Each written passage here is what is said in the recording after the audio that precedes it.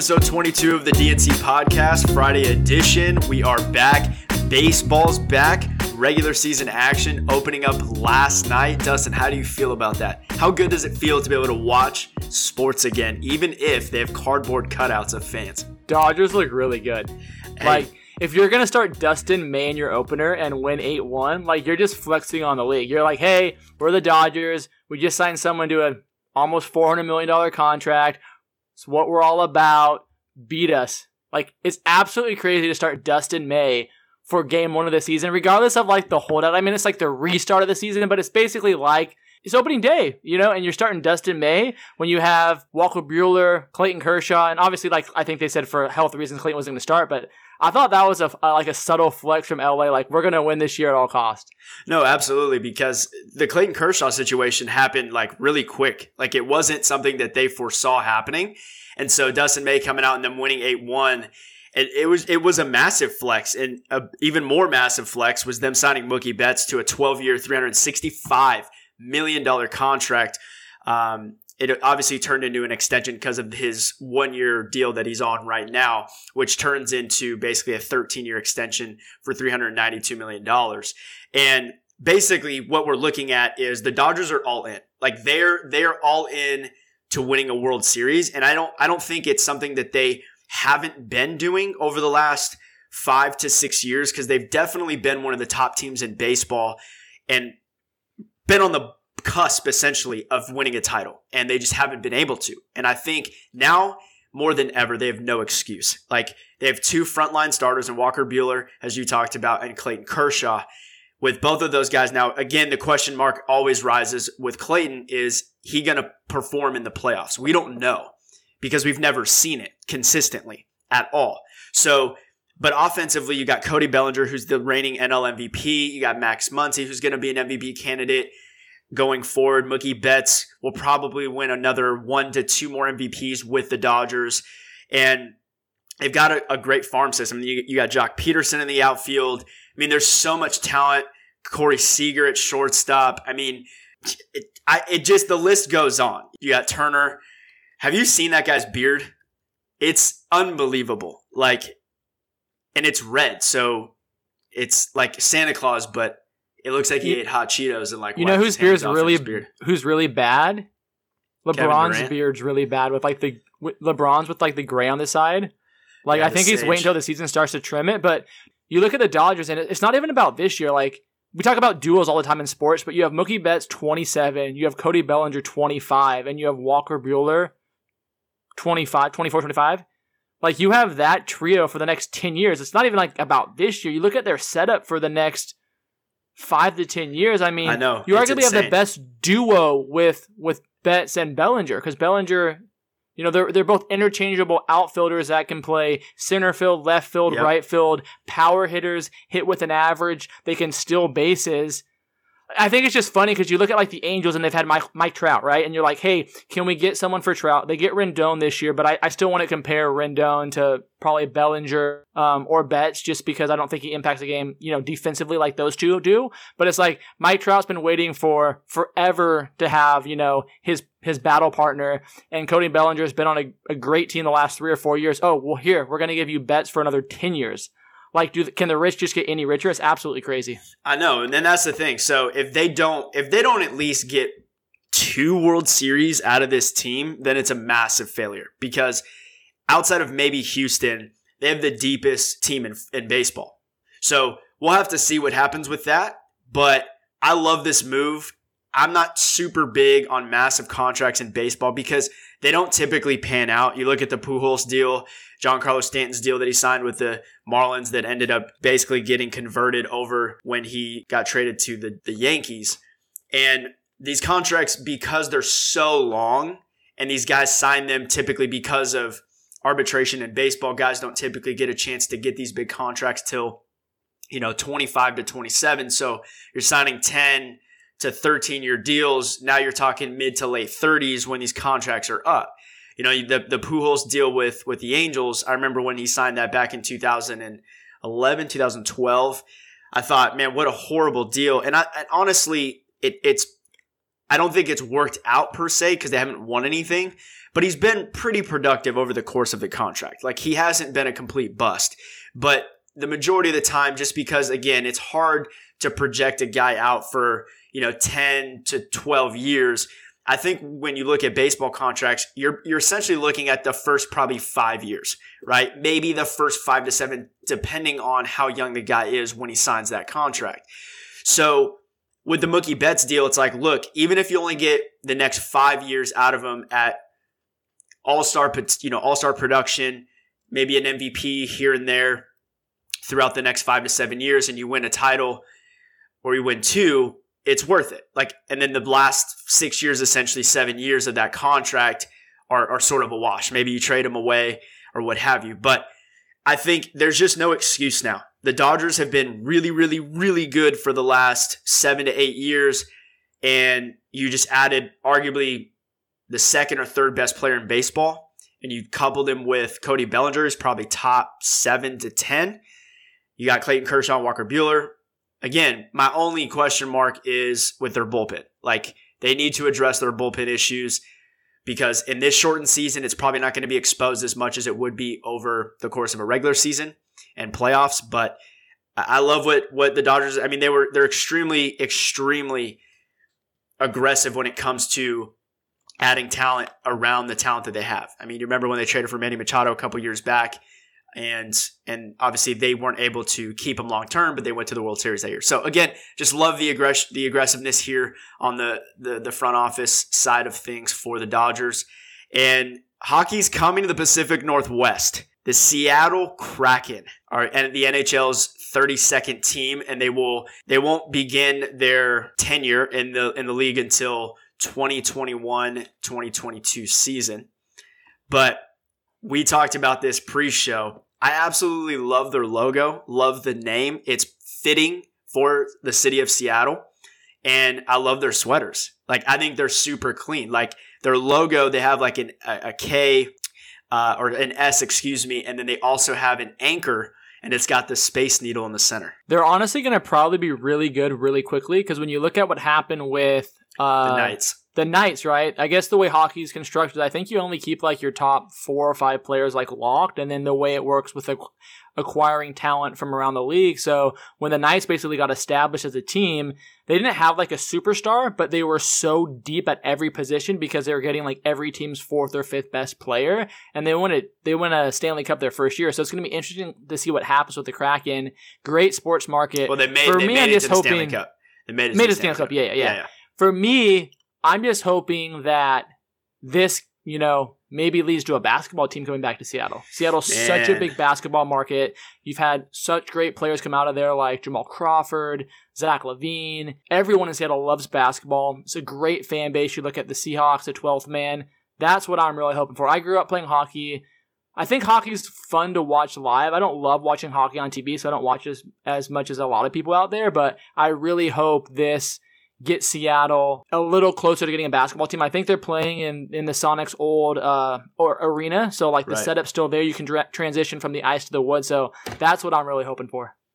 Yeah, it would be really cool to see like post-career Kevin Durant get together with like Ray Allen and Russell Wilson, because Russell Wilson I know he has ownership stake in the Seattle soccer team for the MLS. So if they could come together, maybe some other investors, and bring the Sonics back to town, that would be pretty amazing. So the Yankees also pulled off their win last night in a 4-1 victory over the Nationals.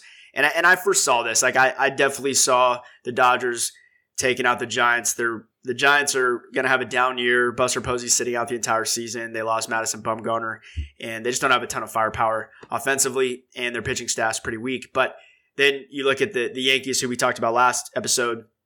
They also have a chance, I think, to make a run at a World Series this year. And I think they showed that last night with Giancarlo Stanton launching one into yesteryear. And so it was nice to see him back healthy.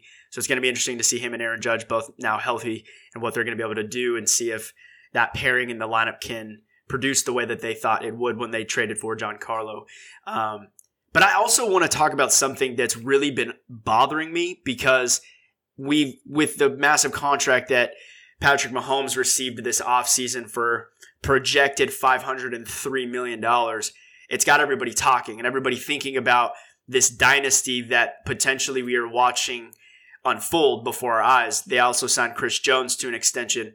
And Tyreek Hill came out and said something really interesting yesterday, and he said, why not 7 rings? Right now, we're just chasing Jordan. So that's what we do. So I'm going over 5, maybe 7. And I know we talked about this as well prior to the show. I just don't understand why casual football fans can't see how difficult it is to win a Super Bowl. I think in any sports, like dynasties for the most part, people are so fast to like want to create a dynasty, but it hardly ever works. I mean, you look at LeBron going to Miami. It was not 1, not 2, not 3, not 4, not 5, not 6. Everyone would have thought they would have won more than 2. Everyone would have thought he would have re-signed after 4 years. Like the casual fan would have thought LeBron's winning 5. Easy. Or he's going to tie Jordan. Easy. We just mentioned the Dodgers. You looked at the Dodgers roster the last 3 or 4 years, you would assume the Dodgers would have already had 1 or 2, maybe even 3 World Series. And you look at them for the next year and you go, oh, they're positioned to win maybe 3, but they haven't won any yet. And then you look at the Chiefs and it's like, all right, you guys won 1. Congrats. And then Kyle Shanahan, as much as I love him as a coach, and he's probably one of the top 2 or 3 coaches I would take if I'm going to run a franchise, he choked again, right? He choked the Falcons Super Bowl again, which I'm grateful for as a Patriots fan. Kind of choked this one away. And so you win a Super Bowl, and I get that you're like, awesome, but I think Tom Brady had a tweet reaction to Tyreek Hill, and he's like, oh, I like the idea of 7 or something like that because homeboy already has 6. Brady didn't win 6 in a row. He won 3 really early on in his career. And then, yes, New England had a lot of regular season success, and they made 2 Super Bowls, but they lost 2 to the Giants in like an 11-year window. So he didn't win any for over a decade. Then he gets 3 more towards the latter half of his career, so people look at Brady and like, oh, well, Brady won 6. But it's almost like he had 2 careers. It was like the early Super Bowl career, and then after that's when he started getting really, really good. He kind of transitioned the offense, and there was this huge break, and then he won 3 more towards the latter end of his career. But it's not like he won 6 in a row. So I get that the Chiefs are the new sexy team. I get that they have all these offensive weapons. I get they have Patrick Mahomes, who's every day putting out a new video of throwing a football behind his back because apparently he's going to do that in a game now. And I get that Instagram's the rage and social media and all that type of stuff. But like, we got to hold on for a second because championships are in any sport are hard to win, but in football specifically, where you don't have a 7-game series, it's not a best out of 4, it's 60 minutes. Any team can win it. Yeah, that's my argument right there. Is that when you look at the NBA or you look at Major League Baseball or you look at hockey, and now we're talking about the NFL, teams that repeat or even three-peat is so rare. It doesn't matter how good of a roster you have. That's why people see MJ in this rare air when it comes to all-time athletes. It's because he three-peated not once but twice. That's incredibly difficult to do. Kobe almost did it twice. And when I look at the NFL, I don't think there's a harder predictor in terms of sports than picking the champion for the NFL. Because even though it's a shorter season than the NBA or Major League Baseball or hockey, it's the most physical. So anything can happen in those 16 games. So if, like the year Tom went out with the ACL and he missed that whole season, they didn't even make the playoffs that year. So you can't foresee potential injuries happening to not just Patrick Mahomes, but to other players, skill position guys, Travis Kelce, Sammy Watkins, Tyreek Hill. These guys getting hurt, you can't foresee that. So again, in a league that the team that typically is going to win the championship, whatever team's in the playoff is the most healthy, probably going to have the best chance to make a run. Not always the most talented. And so when I look at what everybody's saying about the Chiefs, look, I think it's great. They're extremely talented. You have the best young quarterback in football. You just signed him to a massive deal. You've got Travis Kelce, Tyreek Hill, McCole Hardman. You got Chris Jones shirt up. So it's exciting. However, it's so incredibly difficult. The year prior, when they lost to your beloved New England Patriots in the AFC Championship game, I think a lot of people would have thought, okay, if they had won that game, they're probably going to win the Super Bowl that year, which would have given Patrick Mahomes 2 rings already in his first 3 years in the NFL, which would have been an amazing accomplishment. However, they lost. And I think looking into the future, the thing that bothers me about this is that the NFL is so hard. It's so hard to win. What Tom has done is so unbelievably difficult and rare and unique. You can't just say, oh, because Patrick Mahomes looks really good playing the quarterback position and he could throw the ball 100 yards, that they're going to win 7 Super Bowls. That's a lot of championships. And when I even look at Tommy's situation, he technically could have 8 to 9. If you really look at it, he was close for sure in both of the games against the Giants. So that would have given him 8. Definitely should have beaten the Philadelphia Eagles, which would have given you 9. But I think people overlook the aspect of the physicality of the game, the unknowns, weather, how that's going to affect your game. I mean, Peyton Manning, one of the main reasons why he couldn't get out of the AFC for all of those years was because he ran into your beloved New England Patriots in Foxborough in December and in January. So that's an issue, right? For a dome team. So it's like there's so many other elements and aspects to football and to the NFL that makes it very hard to predict. Whereas with the NBA, you have a guy like LeBron or Giannis or Kawhi, and you put them on really any team, that team's an immediate contender. I'm not saying that they're going to win a title, but if you take LeBron off the Lakers right now and they just have Anthony Davis and the rest of that supporting cast, they're maybe not even a playoff team. Maybe an 8th seed, but I would put my money on the fact that they're probably not a playoff team. Then you add LeBron, they're the favorites to win the title. That's how basketball is. 1 to 2 guys can control a destiny for a basketball team. Kawhi Leonard proved that last year with the Toronto Raptors. So I think it's very ignorant and it's very naive to make the claim that, oh, we won 1, because you're on this high right now. It's much easier being the hunter rather than being the hunted. And the Chiefs now are the hunted. So everybody's going to give you their best every single week. That's why when you look at Tommy's career and the Patriots and what they did over his 20 years, it's so impressive, albeit that you guys are in a horrible division. It's so impressive because you were hunted for basically 2 decades. And you're getting a team's best week in and week out. Even if you're playing the worst team in football, they're going to give you their best because you're the New England Patriots. That's what the Kansas City Chiefs are going to face over the next decade. Not just week 1 and not just week 17. In the playoffs against every team, you're going to get their absolute best because they want a piece of you because you're supposedly the greatest team in the sport. So, I mean, I've been on a fair share of bad teams in my sports career. Whenever we played the best team, you had like this renewed energy and excitement to play because you wanted to go up against the best. At least I did. So again, I know that's a lot, but I think we need to massively pump the brakes on this dynasty deal. Like they weren't even talking about dynasty with your Patriots until you guys won the first time around. That's when they started talking about a dynasty. Well, it's one thing, I think, like Patrick Mahomes, when Chris Jones came back, it's like, oh, like, let's do it again. Like, there's nothing wrong with saying, hey, let's go for the repeat. No, I have no issue with And then when you get the repeat, then say, like, hey, let's go for the three-peat. But when you're casually like, yo, I'm chasing Jordan when you've won 1, it's like there hasn't been that many dynasties in all of sports. It's like you look, and it also like, what do you consider a dynasty? To me, like a 4-year run, that's not a dynasty. Like the Heat, they weren't a dynasty. Nope, Golden State, not at all. They weren't a dynasty. They weren't. They won a few, so they had a good run. But like when I think of sports dynasties, I think of the Patriots and I think of the Spurs.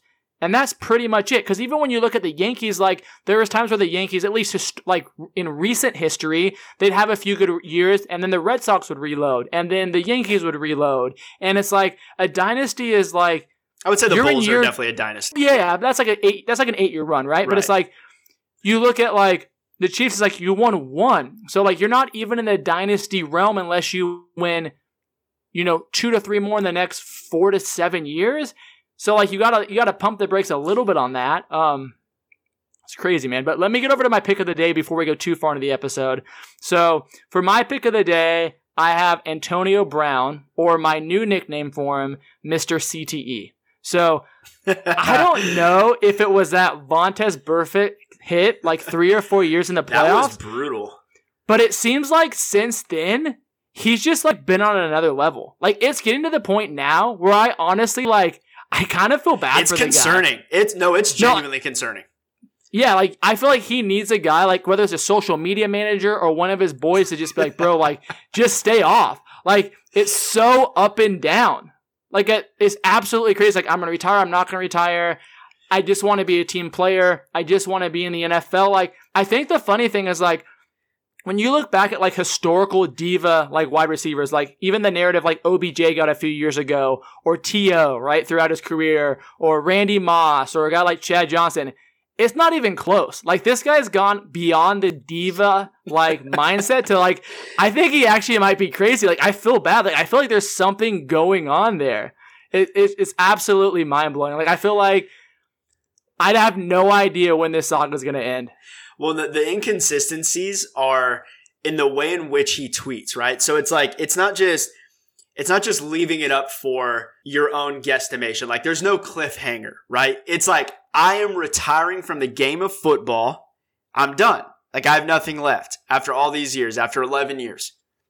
And the next day, he's coming out basically apologizing and bashing Roger Goodell in the NFL for not figuring out what to do with his recent allegations and whether or not they're going to reinstate him. And you're right. Like, I've thought about this many times because you never know where somebody's at, right? Like, you don't know if this is his actual personality, which on a level, I really believe it is.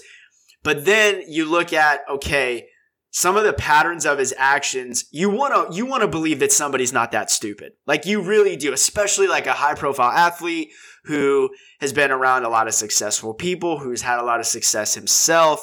You want to give that person the benefit of the doubt that they're going to make the right decision. They're going to make good choices.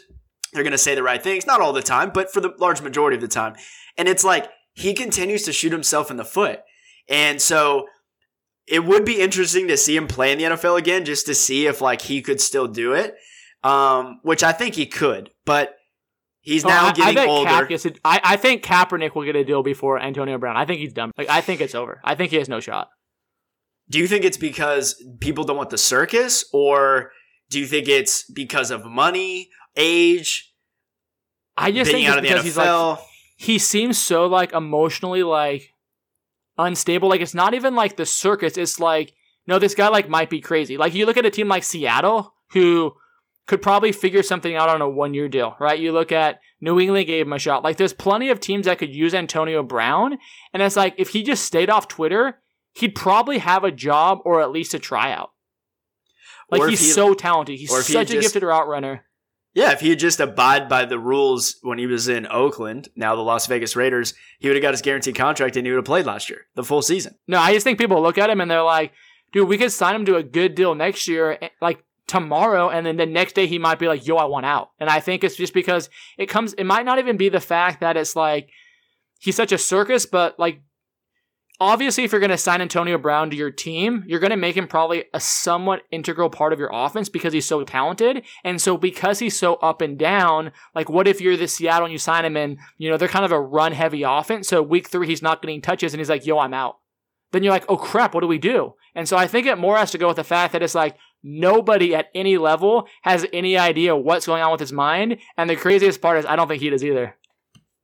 So my pick of the day is another rant about a player, and that's Jamal Adams, the All-Pro, Pro Bowl safety from the New York Jets. And he's so good, dude. I've been monitoring, and I don't care. I'm going to get into why that's irrelevant to my pick of the day because I'm so fed up with this. Like, I've been monitoring this guy's actions for the last 6 to 7 months. And so back in January, on the 29th, Adams tweeted, I want to be in New York, okay? So he had a desire to be in New York. And who wouldn't want to be, right? You're in the Mecca, you're in the Big Apple, you're in a great place for making money outside of football with endorsements. So I don't blame any player. I think the key part of that tweet is I want to be in New York, not I want to be a Jet. So that was the underlying thing. It was like, are you wanting to be a Giant? Or, I mean, you could technically become a Buffalo Bill because they're in New York, but I don't think anybody wants to go to Buffalo. So then last month, I don't know if you remember this, but a fan was recording and saw him driving in Dallas and yelled out, come to Dallas. And Jamal Adams' response was, I'm trying, bro. Then he does have the big Dallas star tattoo on his leg. I think he grew up in Dallas, big Dallas fan. He's from the area. So then on this past Wednesday, Adams attacked their owner, Woody Johnson, on Twitter in response to a CNN report that came out that was allegedly saying that Johnson made racist and sexist remarks while serving overseas in his role as the U.S. ambassador to the United Kingdom. And Jamal Adams' quote was, "We need the right people to talk. Wrong is wrong." It's like, okay, look, if the allegations are in fact true about Woody Johnson, then sure, make that statement. But don't make that statement the same day it comes out when it's just an allegation. There's no facts yet. There's no proof yet. You don't even need to comment on that. Like, there's no point. Like, maybe have a conversation internally with the organization and the front office, but you don't need to tweet that. All right. So then today there's more information, and he bashes his head coach, Adam Gase, saying, quote, "I don't feel like he's the right leader for this organization to reach the promised land. As a leader, what really bothers me is that he doesn't have a relationship with everybody in the building. At the end of the day, Gase doesn't address the team. If there's a problem in the locker room, he lets another coach address the team. If we're playing expletive, and I'll just substitute that with badly, and we're losing, he doesn't address the entire team as a group at halftime. He'll walk out of the locker room and let another coach handle it." Okay, that aspect I understand, right? Like, I would lose respect as a player if the head coach doesn't address the team. But I've heard everybody hates Adam Gase, like Miami, Jets. He's bad. I have no issue with not liking Adam Gase. I have an issue with the fact that you are the face of the franchise. You are the best player on your football team. You don't need to say this stuff. You don't need to publicly put yourself on the map as a distraction, because teams that want to trade for you might not trade for you now because they don't want to deal with this. Look, here's the problem. When you come into the league, when he got drafted by the Jets, okay, he didn't come into the league spewing negativity, speaking out about head coaches in the front office, okay? Why? Well, before you come to the league, you can't be that way because then you look like an idiot because you haven't proven anything. Once these guys prove themselves, then all of a sudden they feel that they have the ability and the authority to speak out on whatever they want. Whatever filters through their mind, they can speak it. And it's just not using wisdom. And that's my issue here. It's not that the Jets haven't handled this properly or improperly, which I really believe that they have not handled it the best, but they are contractually obligated to do what they're doing. Like, he's under contract for the next year or two. They can exercise his 5th-year option. Look, they're not doing anything against what the contract is. However, he wants money early because of what he's done in terms of production on the field. And I don't blame him for that. But look, you don't need to say everything you're thinking, especially in the New York market. Like, keep your mouth shut about stuff that's not that big a deal. Or, more importantly, if you really feel like you need to get off your chest, then make that phone call internally. You don't need to make it publicly because it makes you look bad. It makes the organization look bad. It makes you look dishonorable. But quite frankly, it makes you look like you lack leadership skills because that's not what leaders do. You can still feel this way, but you have those conversations man to man internally with the head coach, the GM, the front office.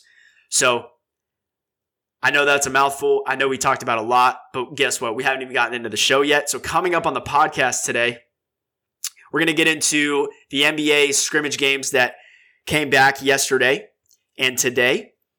And we're going to talk about the new look Nuggets because they've made some huge adjustments and changes to their starting lineup. And then we're also going to get into a really fun question. So the Timberwolves are up for sale, which got us thinking. And we're going to talk about if there was any sports team that we could buy, minus our favorite team. So for Dustin, that would be the New England Patriots. For myself, that would be the Dallas Cowboys. What team would we own, and would we be a hands-on or hands-off owner? So I think this goes without saying, but everybody's excited because sports are back. We got Major League Baseball's back. The NBA is going to be back next week. Scrimmage games started yesterday and today. So we're looking at some of the teams that played yesterday and today and kind of some of our takeaways of those teams and who we really feel like looked good, looked like they were in midseason form, and those teams that maybe have some work to do. And then the new look Denver Nuggets. They are starting Bol Bol, who's a center, 7'2", at small forward. And then they're moving Nikola Jokic, their center, their all-star center, to point guard. And in my opinion, I think this is a horrible move. I think in theory, this sounds great. On paper, this looks amazing. You're like, you got so much length, so much size.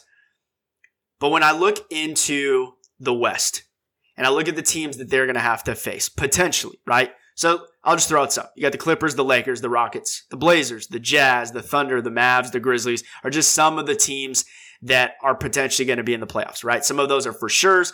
We don't know if the Grizzlies or the Blazers are going to get in. But I look at the majority of those rosters. Most of them have great guards, okay? You got the Blazers, you got Dame Lillard. The Jazz got Donovan Mitchell. The Thunder have Chris Paul. The Mavs have Luka Doncic. The Grizzlies have Ja Morant. The Rockets have Westbrook and Harden. And I'm like, where in their thought process? Like, where did Coach Michael Malone decide, hey, I'm going to make 2 7-footers, not just my bigs down low. I'm going to put my center at point guard, and then I'm going to put another center at small forward and basically eliminate all of my athleticism and speed off the court. I don't really foresee this working. It's an absolute disaster defensively. Like, there's no way it's going to work if, like, especially at the point guard position. Like, you have trouble having a guard cover Russell Westbrook or James Harden. Like, Jamal Murray, who's a great kid out of Kentucky, great offensively, like, he struggles defensively, and he's the best athlete on their team. So, like, there's no way it's going to work. I like the idea of maybe seeing if, like, Bol can play, like, power forward, and then for Jokic, it's like, you can still have him play a point forward type position, defensive, like, at the center position, but it's just, he's not a good enough athlete where he can rotate defensively. He just can. And so I don't think they actually do this when, like, the season starts. I think they look at, like, these preseason games and they're kind of looking at, well, the reality is, like, unless they do something drastic this year, they're not going to win the chip, right? It's going to be, if anyone's winning it in the West, I think it's going to be the Clippers or the Lakers, maybe Houston, but I still feel like they're quite a few steps back. But it's like, you're thinking LA, you're thinking maybe Milwaukee, maybe Boston. So if I'm the Nuggets, it's like, hey, if I can get Bol in these competitive games now, we're pretty much already locked up for the playoffs. If I can go into next year thinking, okay, next year Michael Porter Jr. is healthy, so I can put him at the 3. I can have Bol at the 4, or even come off as a 6-man, and I have Jokic.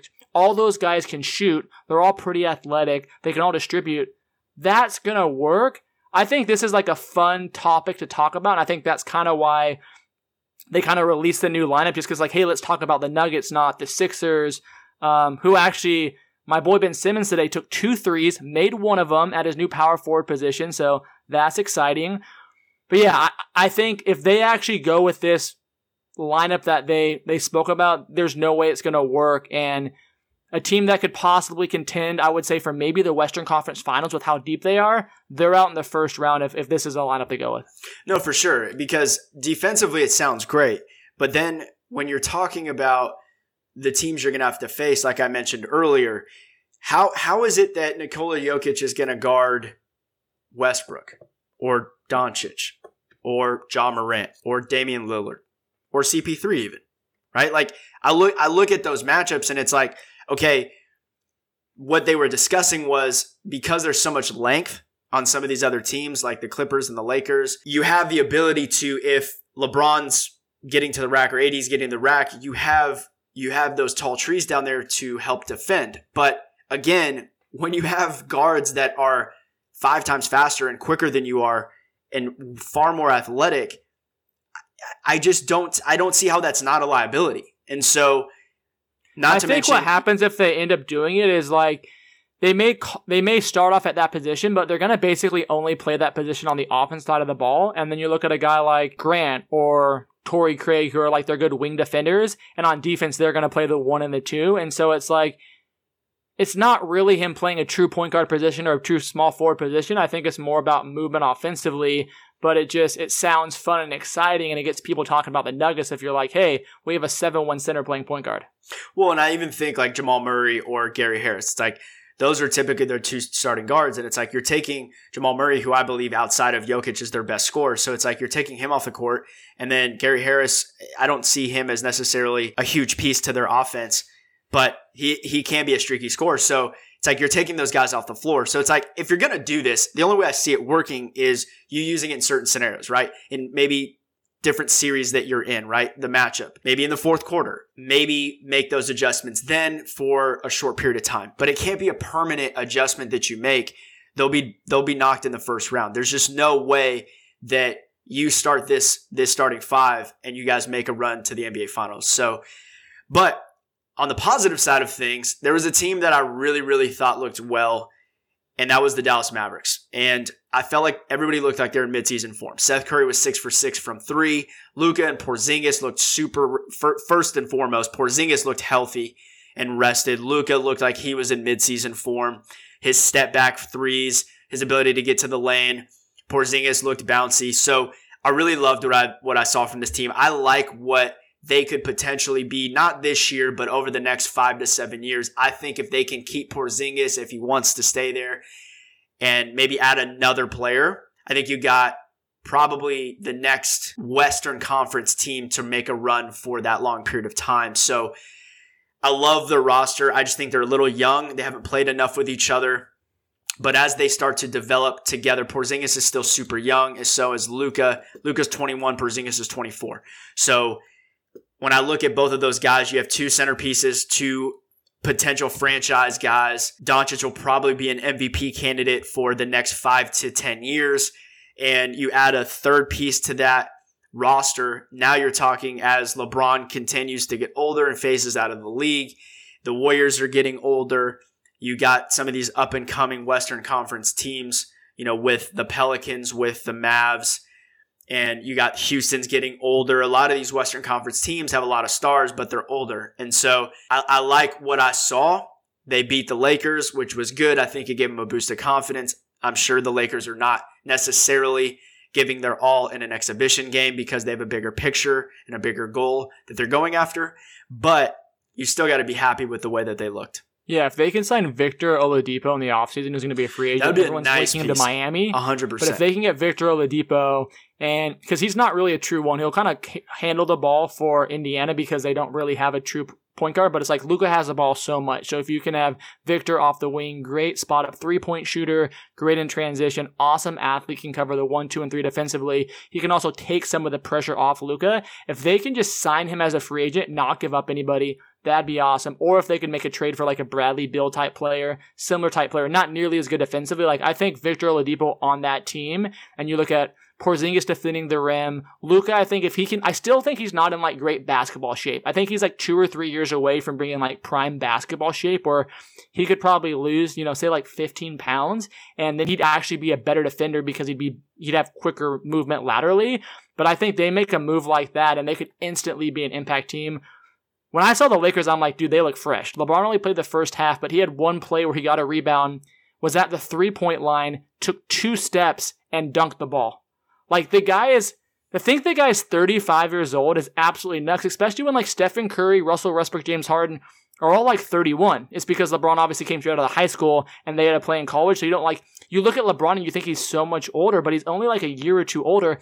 He's just been playing forever, but Lakers look good. They look super energized. I was actually listening to Ryan Russillo's podcast, one of my favorite podcasts from The Ringer, and he was saying he thinks one of the reason people are in such good shape is like all these guys are posting like their Instagram workout videos and they see like people working out, so like they want to show that they're putting in the work. The arrogance of athletes these days wanting to one-up each other and show people like, hey, I'm putting in the work has helped because everyone minus Jared Dudley, who I think just ate donuts all of quarantine, looks like they're in the best shapes of their lives. Or Dion Waiters. It's going to be a really... Yeah, but Dion Waiters has always had... He's like the only 30-year-old guy I know with a baby face. But like, it's kind of like D-Wade. D-Wade always had like a fat face, and then he was just like ripped. You know what I mean? Yeah, of course. And then the Clippers, like Kawhi looked like he was in mid-season form. Paul George looked like the streaky hot Paul George. He's like so inconsistent. You never know what you're going to get, but I thought they looked really good. I'm excited, man.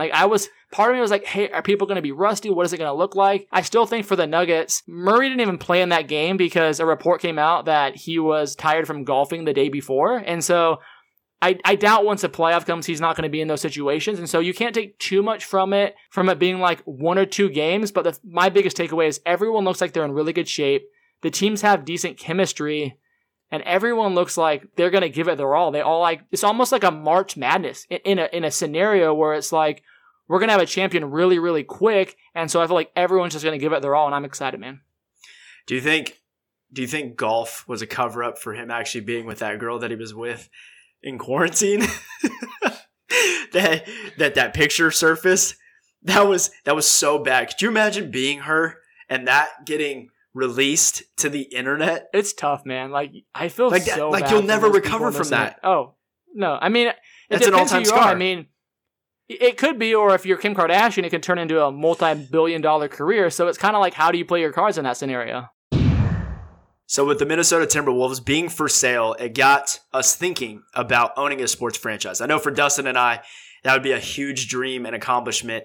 It's probably not going to happen because you have to have a lot of money, but we can absolutely dream. And so we thought, hey, what would be the team that or maybe teams that we would want to own? Could be in the NBA, could be in the NFL, the NHL, Major League Baseball. And would we be hands-on or hands-off? Would we be like Jerry Jones and be very hands-on, needing to talk to the media every single day after every single game? Or maybe be a lot more hands-off. Like maybe I look at an owner like Robert Kraft, right, of the New England Patriots. I would say he's pretty hands-off. So we're going to give you our picks. I think this is going to be a really fun segment because we've never done anything like this before. And I think you guys would be actually really surprised at our picks. So Dustin, kick us off. I'm taking the New York Knicks. Like, this was actually pretty easy for me just because of the uniforms? The fact that the New York Knicks have been a brand, like they're still a brand. Like people still talk about the Knicks like the Knicks are relevant, and they haven't been relevant since what, like 95? Maybe like they haven't. Like they 80s? weren't even. Yeah, like they weren't even. Yeah, like they had that run against Jordan, but they never ended up winning a chip, right? Especially like the year he took off to play baseball, and then. You look at Carmelo goes there with Amari, but then there's the whole Miami situation with LeBron and Wade, so they never did anything. Like I don't even think they made the Eastern Conference Finals. Nope. But people still talk about the Knicks because they're in New York. The Garden, by pretty much every athlete, is considered like everyone's favorite place to play. Like it was Jordan's favorite place to play. It was Kobe's favorite place to play. LeBron, like no matter where they play, home arenas. Like you look at Jordan played in Chicago.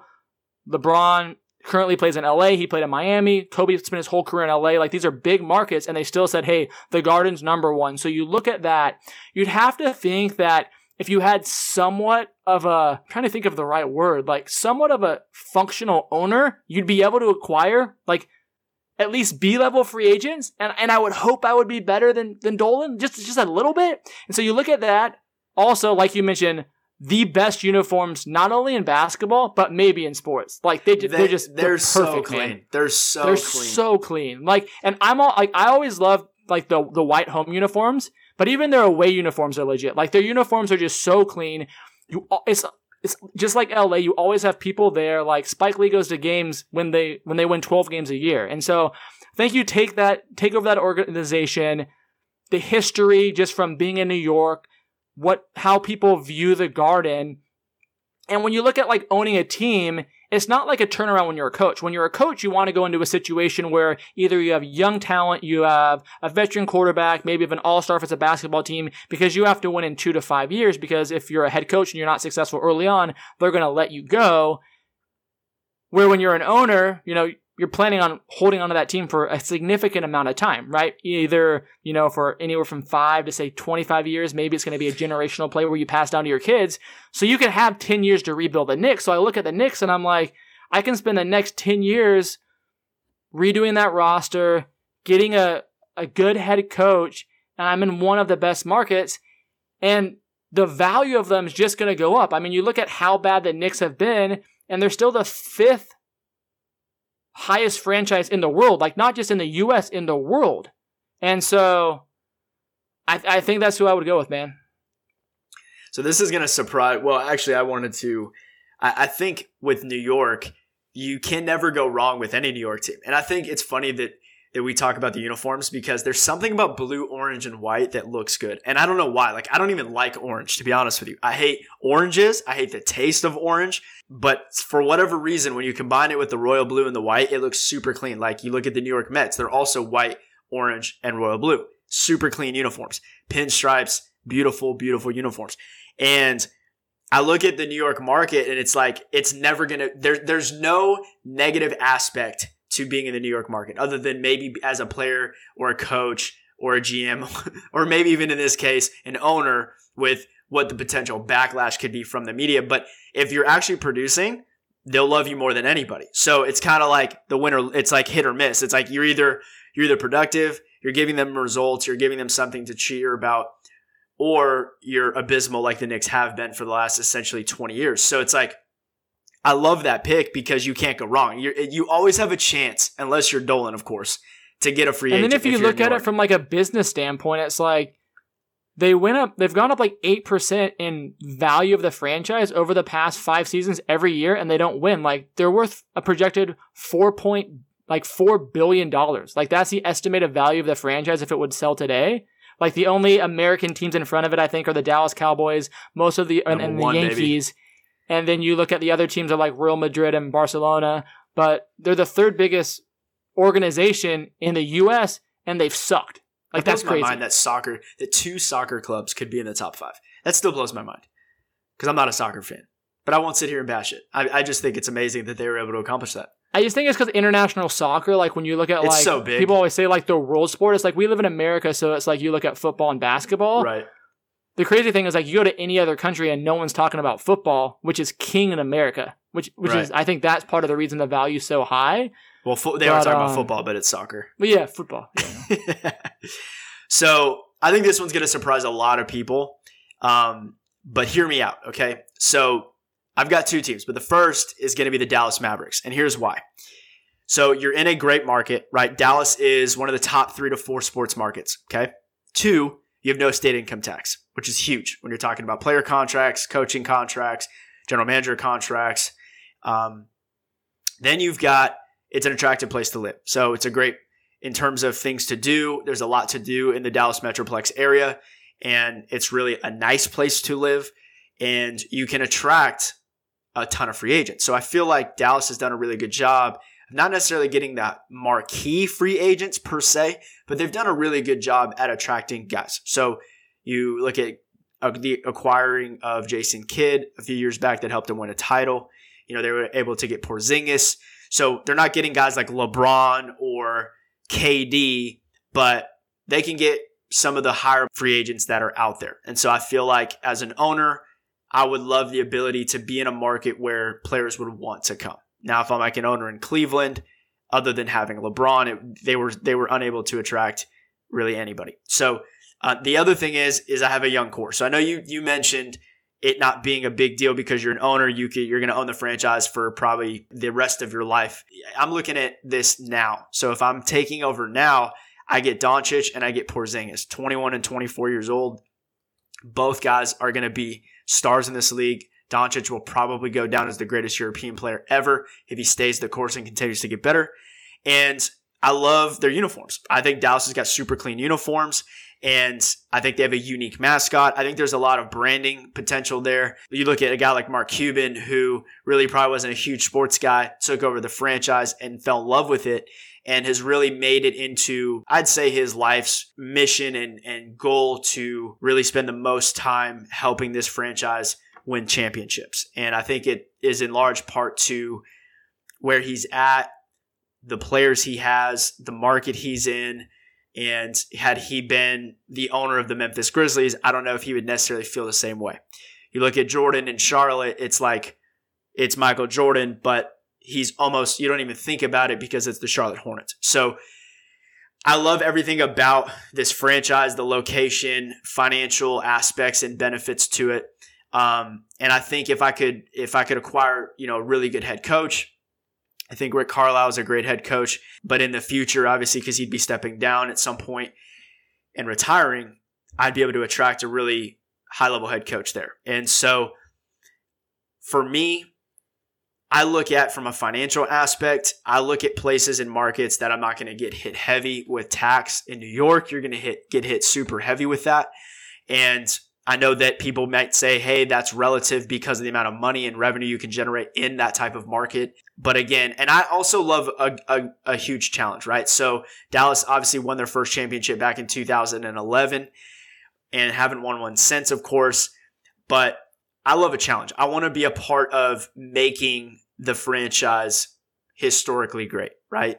And even though the Knicks have only won a couple of championships, they're still, the brand is so much larger than their product on the court that you almost feel like they're bigger than what they really should be considered as.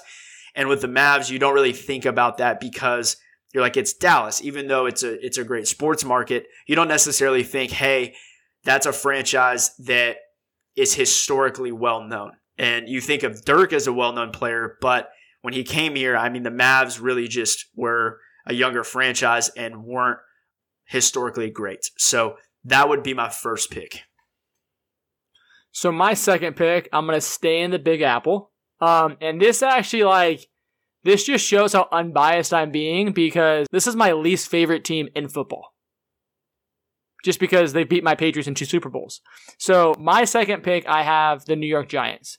The reason I picked the Giants, I think the Giants, you look at the Giants and the Jets, I think the Giants have a way bigger share of the market than the Jets do in New York. That's a fact. You also look historically at the success they've had, the lineage they've had, and just like you mentioned with having Doncic and Porzingis, I'm actually really big on Danny Dimes. Like, I get into arguments with guys all the time about Murray, other young, like Drew Lock, Sam Darnold, Baker Mayfield. Like, I think Danny Dimes can be really, really good. And so you look at how long quarterbacks are playing now, also the fact that he's only 24 years old. The roster is in a really good place now where they've basically had an infusion of youth over the last 2 or 3 years. And it's a really historic franchise. It's the 10th highest valued franchise in the world. I think the 3rd or 4th in football behind the Cowboys. I think it's just behind the Cowboys and Patriots from like a value standpoint. I really like their jerseys, which is hard for me to say because I hate them. But I think their white jerseys are super clean. Like their white jerseys are clean. Yes, as a Cowboys fan, they've probably been my top 2 to 3 favorite uniforms in the NFL. And that's hard. And coming from a Cowboys fan, that's really hard for me to admit. But they're beautiful. Like red, white, and blue, man. We're American. Like, of course we're gonna love that. We're Patriots. Yeah, and I think I make a minor tweak to the helmets, go back to the old Giants font across the brim versus the NY. But even though the Jets went back to theirs saying the Jets suck. I mean, no one. Even Jets fans don't want to be Jets fans. I mean, it's the Jets uniforms are so ugly. Like, you go to New York and you have one of the best uniforms in football and you're competing against one of the worst uniforms in football. The one thing I'd have to do is I hate the sharing of a stadium. So I couldn't long-term share a stadium with the Jets. I just don't like that. But yeah, I just look at the Giants. Historically, they've been so good. I love the market. I love the history of that division, right? So you have the Giants, you have the Cowboys, you have the Eagles, you have the football team in Washington, as we like to call them now. Very historical franchises, always competitive. Like, that division's always competitive, whether it's up or down. The one thing you can say about that division, and it's always competitive, like, there's always 3 teams in it almost every year. At least 2. They're really competitive, really good football, really good history of the game. I love history in general. Also, I love history of sports. So you look at all of those factors, and it being in New York, and I have, in my opinion, my franchise quarterback, a lot of talent on that roster. I think they would be the second franchise if I struck out on the Knicks for whatever reason. And you have Saquon. Saquads. Yeah, but I'd only have him for 2 more years because I don't resign running backs. My first move would be trading for your boy Jamal Adams. Oh my goodness. So mine is also going to, this one will be a surprise as well. So both my picks are, I think, very surprising. So I'm also going to the NFL now, and I'm going to be the owner of the Las Vegas Raiders. Now, big John Gruden guy? Not a big John Gruden guy. However, I like him from a brand standpoint. Like, I think he's a great motivator. He's a rah-rah guy, very old school, tough nose. He's going to play. His style of football is really my style of football. Like, I love running the ball, being physical. And, but I don't necessarily feel like he fits well in this era and generation with the players. But here's why I would love to own this team. So with them moving to Las Vegas, their value is going to go up even more. So they're valued at the 34th most valuable sports franchise, according to Forbes. So their value is set at $2.42 billion. And that was a 2% change from a year ago. Okay. So this franchise is growing, and they were in Oakland in an unbelievably old stadium, a baseball stadium. Okay. So they had been wanting a new field forever. If you've ever watched Raider games when baseball season was still going, because the tail end of the baseball season is at the beginning of the football season, you would see the players playing on the baseball diamond. It's atrocious. Okay. Falling on brick dust hurts. So I'm so glad that they got a new stadium. I honestly wish they would have stayed in Oakland because their fans are super loyal. But I feel like the Oakland Raider fan base is very similar to the Cowboys fan base. They travel really well, and they're widespread over all 50 states. Like, there's Raider fans everywhere. So they have a super loyal fan base. That's number one. Okay. Number two, you got a brand new stadium. This thing is absolutely state of the art. It's beautiful. I think it's far nicer than the SoFi Stadium that was built in LA for the Chargers and the Rams. And I love the fact that they're in Vegas, okay? Because there's really, other than the Knights, there's no other competition. So they're the only sports team in town. You have probably this is just my opinion, the number one vacation destination, at least in America. It's probably not number one, but it's definitely top 10. And you're going to have people coming through Vegas that aren't necessarily sports fans, but they're going to go to a Raiders game because, number one, the venue's really nice. It's another place for them to party. It's another place for them to socialize. It's another thing to do in Vegas than just go to the Strip, okay? So the Strip in itself is going to attract people to the state, okay? And I think when you think of Nevada, it's like, man, there's really nothing else going on, which is great because there's no other distractions. The thing with New York, the thing with LA is there's a lot of distractions, okay? So there's other stuff going on. Or even Miami, right? Like, it's beautiful there. So you're not overly concerned with spending your finances on going to a game unless the team is super competitive or it's the playoffs.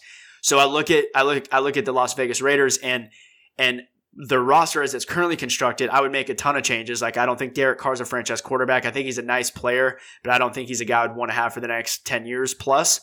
And I think they're adding, again, some nice talent around them. You've got Josh Jacobs at running back, who they drafted in the first round last year, who should have been the rookie of the year this year, but Kyler Murray won it. And then you add a guy like Henry Ruggs III this year in the first round as a slot receiver, and he's got tons of speed. So maybe his ceiling is Tyreek Hill. If he pans out to that, then great. You have a really, really nice weapon, and you continue to build around that. But again, from an ownership standpoint, I'm not just looking at the roster currently because, like you said earlier, Dustin, that I can always upgrade the roster over time, but you can't necessarily change your market, right? And the thing is, the fan base from Oakland, like I mentioned, they're not going to not be Raiders fans now. They're not going to all of a sudden convert to being a Rams or Chargers fan. They're going to stay Raiders fans because Vegas is not that far from Oakland, okay? So it's not like they're making a massive jump like the Rams going from St. Louis to LA. I mean, they're literally essentially going halfway across the country to play in a completely different market, right? So you're not staying in state, but Nevada and California are very, very close. So again, I think you have branding, you have market, you have the entertainment aspect of Vegas. I really love their fan base. So there's a lot to love here. And I think if you're looking at it from purchasing a team, when you see a team's value go up like the Knicks, when they're not relevant in terms of they're not productive on the field, they're not getting the winning results that you would want, and their value still increases, it shows the power of their brand. And so that's absolutely something I would want to be a part of. And I think if I was the owner, I could definitely change the culture from what Mark Davis and the Davis family has done. And I really think a new injection of youth and a new injection of leadership and honor and stability in that organization would go a long way. So this is my pick, and I'm sticking to it. I think football is probably the perfect sport for Vegas because when you think about it, what football games start at 10:30, so you can still like go to Vegas for Vegas reasons and then go to a football game at 10:30 or if you have a Monday night game, you can actually go to the game before you go out and party, or if you have a Sunday night game. So what if you have a hangover, you go to the 10:30 game? Isn't that the cure? You just either pull up all night or you keep drinking, man. I feel like people in Vegas don't sleep. Like, I feel like they just, when you go to Vegas, like, let's say you do you take a 3-day trip, you're up all 3 days. No, for sure. It's like if the Knights had fans going to their games every night when it was night games, because hockey plays at night, you look at football at that stadium, especially with how nice the stadium is. And to your point, like Oakland's an 8.5 hour drive. So you're still going to get people going there. You're going to get people vacationing for the weekend in Vegas, driving there. There's probably actually a lot of Raider fans like in Nevada. Like there's a lot of Raider fans in California, Arizona, Texas, Nevada. They're one of the bigger national brands when you look at how big the Raider brand is. My biggest question is your first move firing John Gruden? Even if you have to eat the contract. Like, I think he has to go. See, I don't think he's as bad as people say that he is, just because they were really competitive last year. They could have been a playoff team. So now is he my long-term solution? No. It sucks that you have that 10-year contract, right? Which now is 8 years left on the contract. So that is the big question mark. But do you tank for Trevor Lawrence? Like you get him this year? You just go into full tank mode? Okay, if I'm tanking and I do get Trevor Lawrence, then I get rid of John Gruden for sure. Yeah. Because I'm not ruining his career. That's true. I know a lot of people think that John Gruden's like a quarterback whisperer, but he's not.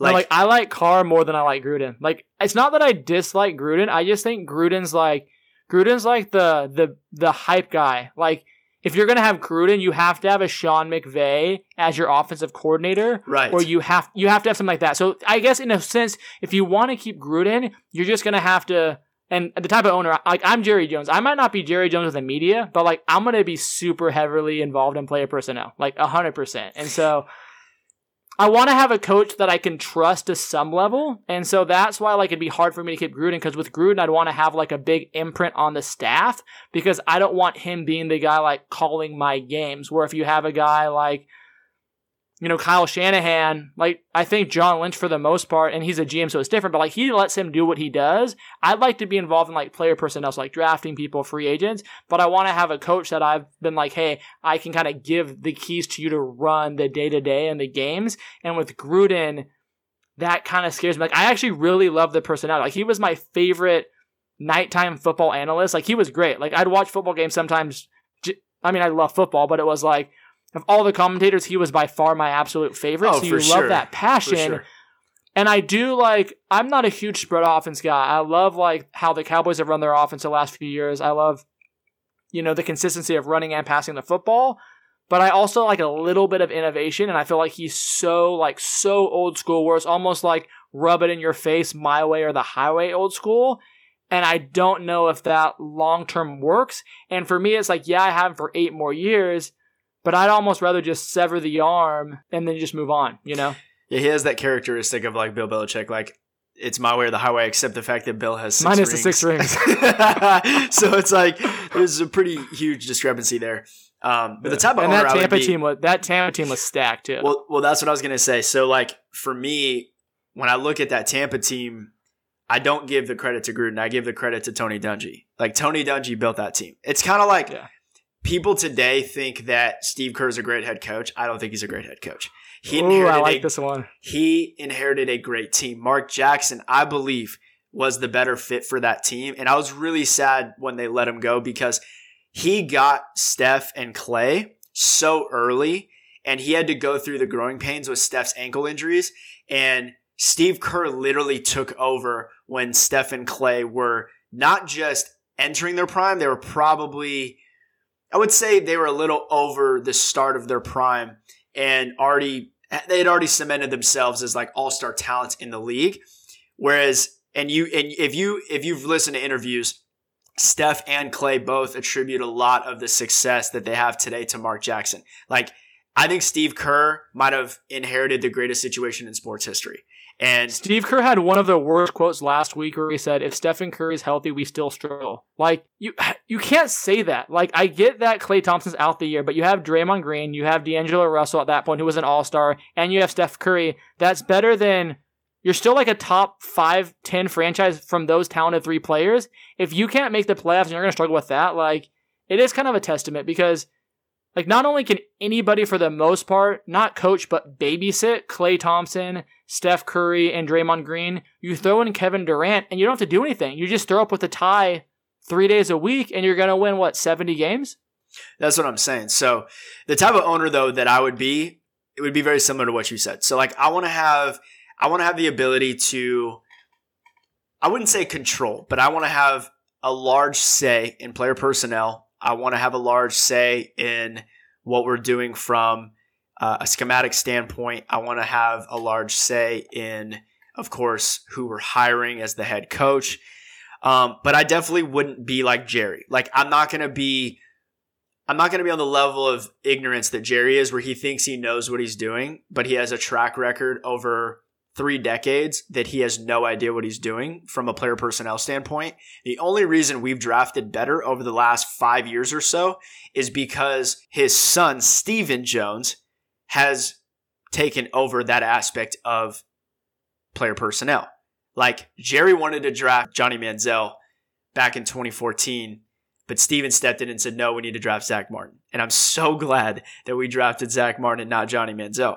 So again, I wouldn't be so involved to where I'm a distraction or an issue. Like, I'm not going to be in front of the media after every single game. I'm not going to be commenting on every little contract or every player or every action that our players make. I'm going to do my part to run the franchise effectively and be a great leader. But I also want to have some say in some of the important stuff because I love it. I think it's super fun. So that's the only reason why I'd want to have a say in that, is because I thoroughly enjoy it and I'm passionate about it, not because I need it to boost my ego. No, it's like real life Madden. Like, my favorite thing in sports is like rebuilding things. Like, it's legit. For me, it's like I've grown up like watching football, and I feel like I know a decent amount about it. So to your point, it's like, do I think I'm going to be the smartest guy in the room? No, but I want to like be involved in those conversations. Yeah, I want to hire head coaches that look at the game similar to me, and then at that point, I'm going to let them do what they do. 100%. But yeah, I want to be involved in, catering the team and getting people around me who view a winner in the same formula. And then it's just like, hey, how do we take this, off the ground? So. Absolutely. Well, that's going to wrap things up for episode 22 of the DNC podcast. Guys, thank you so much for rating, reviewing, and subscribing to the podcast. Share it with your friends and family. Share it with anybody. I don't care if they're sports fans or not. Share this with them. We would greatly appreciate it. Follow us on our social media platforms on Twitter and Instagram at Dustin and Cole Podcast. Be sure to engage with us on there. We've got a lot of great content that we're posting daily. Feel free to drop us a DM with some questions or topics you would want us to cover on the show. And again, we appreciate the support. Have a great weekend, and we'll see you Monday.